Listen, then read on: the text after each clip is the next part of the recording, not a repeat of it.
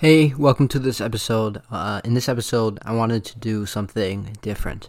I've read this book several times, and I figured I'd share a couple of paragraphs from it.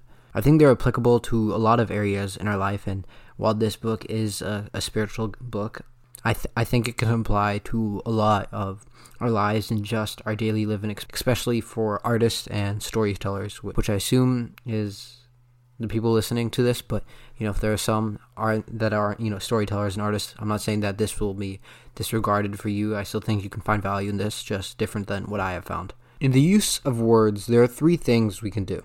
We can use spontaneous prayer, the kind of prayer that gushes out of our own souls.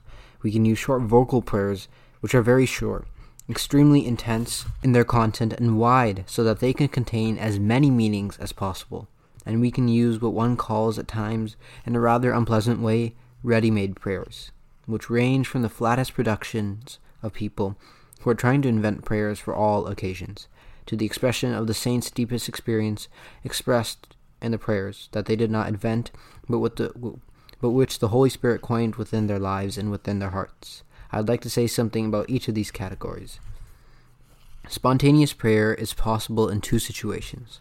Either at moments when we have become vividly aware of God, when this awareness calls out of us a response of worship, of joy, all the forms of response which we are capable of giving, being ourselves and facing the living God, or when we become aware suddenly of the deathly danger in which we are when we come to God, moments when we suddenly shout out from the depths of despair and dereliction, and also from the sense that there is no hope of salvation for us unless God saves us.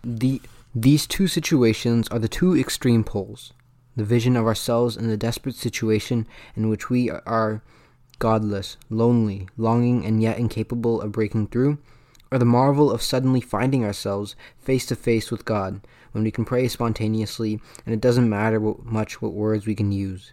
We can go on repeating, "My joy, my joy." We can say words because the words do not matter.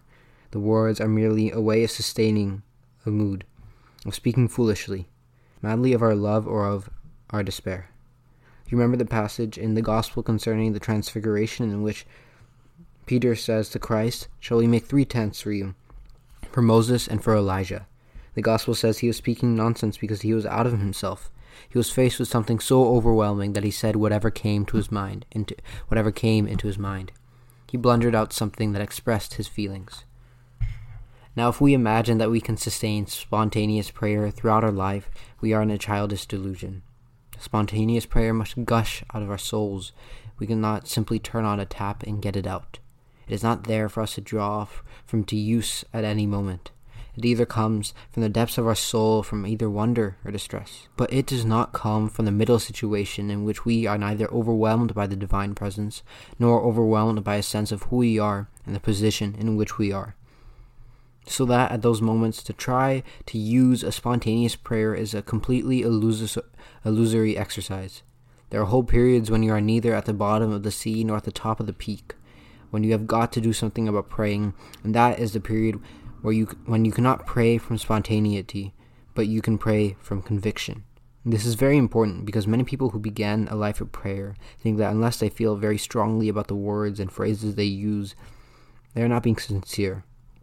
This is not true. One can at times be perfectly sincere in the lucidity of one's mind and the straightness of one's will, although at a given moment these words, or it can be gestures, do not express what I feel now. The example that comes to me is this.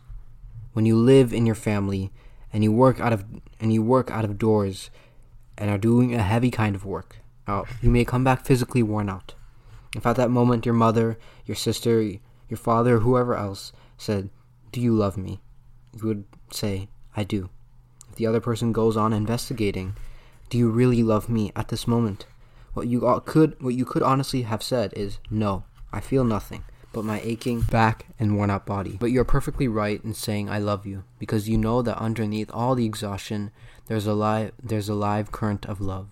And when Christ says, "Those who love me will keep my commandment," he does not say that if you love me, you will go from one emotion to another, one state of rapture into another, one theological vision to another. He just says, if you believe my words, then live up to what you have received, and live up means always live a little bit above one's means, as it were. to do more than you could have done spontaneously. So there is a need for some sort of prayer which is not spontaneous, but which is truly rooted in conviction. To find this, you can draw from a great many of the existing prayers. We already have a rich panoply of prayers which you were wrought in the throes of faith by the Holy Spirit. For example, we have Psalms. We have so many short and long prayers in the liturgical wealth of all the churches from which we can draw. What matters is that you should learn and know enough of such prayers so that at the right moment you are able to find the right prayers. It is a question of learning by heart enough meaningful passages from the Psalms or from the prayers of the saints. Each of us is sensitive to certain particular passages. Mark these passages that go deep into your heart, that move you deeply, that make sense, that express something which is already within your experience, either of sin or of bliss in God, or of struggle. Learn those passages, because one day, when you are so completely low, so profoundly desperate, that you cannot call out of your soul any spontaneous expression, any spontaneous wording, you will discover that these words come up and offer themselves to you as a gift of God, as a gift of the church, as a gift of holiness, helping our simple lack of strength. And then you really need the prayers you have learned and made a part of yourself.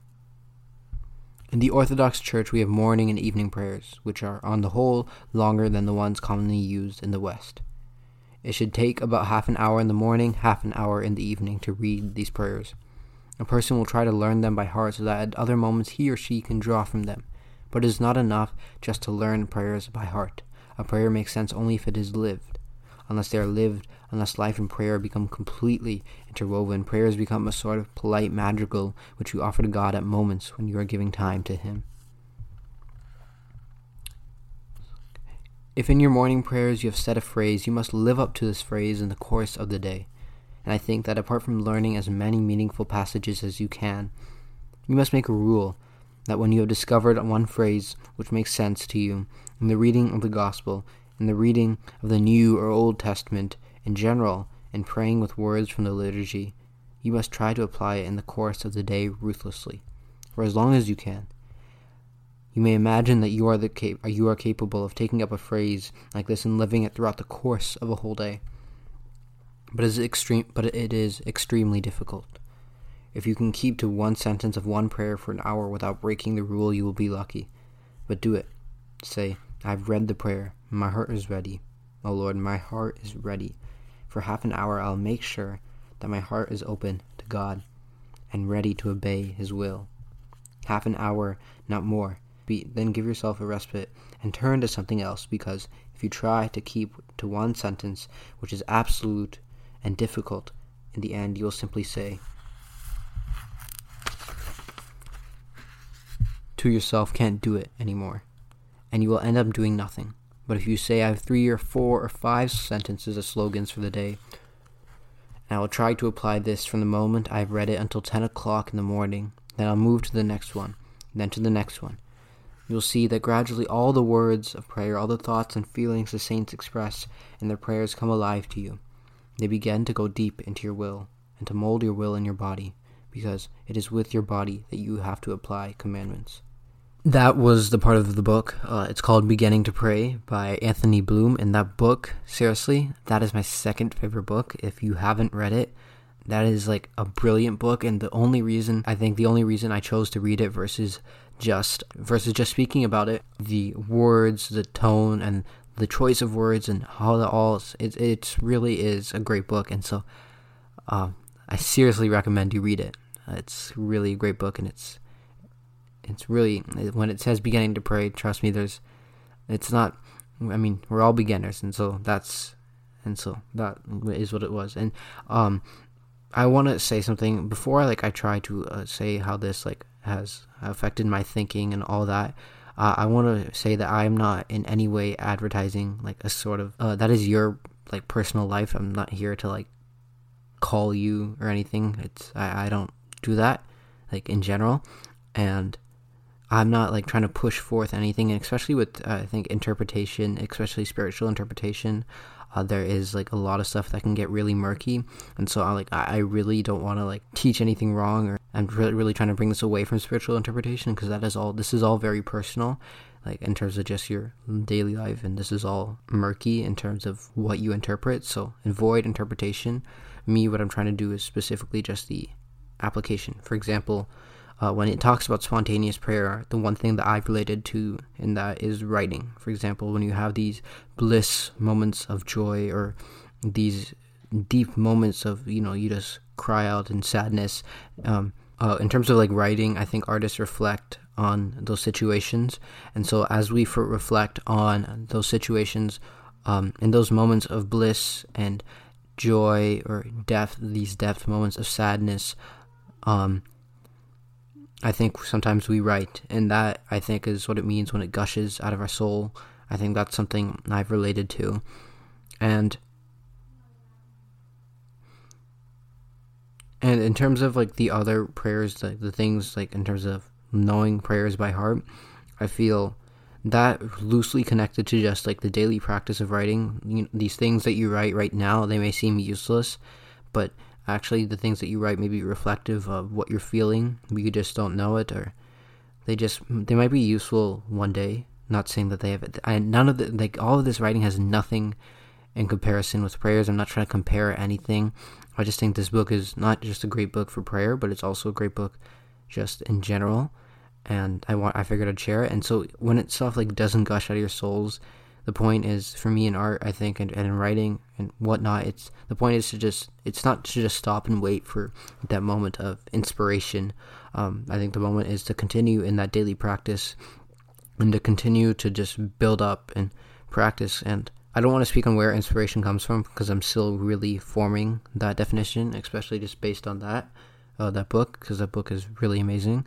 But I really want to avoid like any preaching, any like spiritual interpretation, all of that. This is just really application. But when it doesn't gush out of your souls, it's amazing of just trying to not just build up a collection, but learn from others, read from others. Learn from others and read from others, and just see the monumental impact of what that has on you, and how it affects you. And that's why it's important, to be aware and mindful of what you do. And that is something I'm telling myself. Really, all of this is me telling myself. I feel like all these words that we write in writing, they contribute to the essence of this thing. I've said this before, that's like the photograph. We each have our own different interpretation of the photograph, or not necessarily, we each have our own perspective of the photograph, not an interpretation. And for example, if I present to you the border of the photograph in writing, which is basically I'm presenting you words that are its own timeline, but also yet describe the essence or that photograph, and the words are like the border, then you will see the photo in a different perspective. That's communicated to you in a different perspective based on your experiences, your identity, and all these other things. And it really contributes to the essence, or describes the essence of that moment. In the same way, like when he says, it doesn't matter what you're saying, you can say my joy, my joy. I feel like it's the same way in writing. Like, it doesn't matter so much as the essence. That is what matters.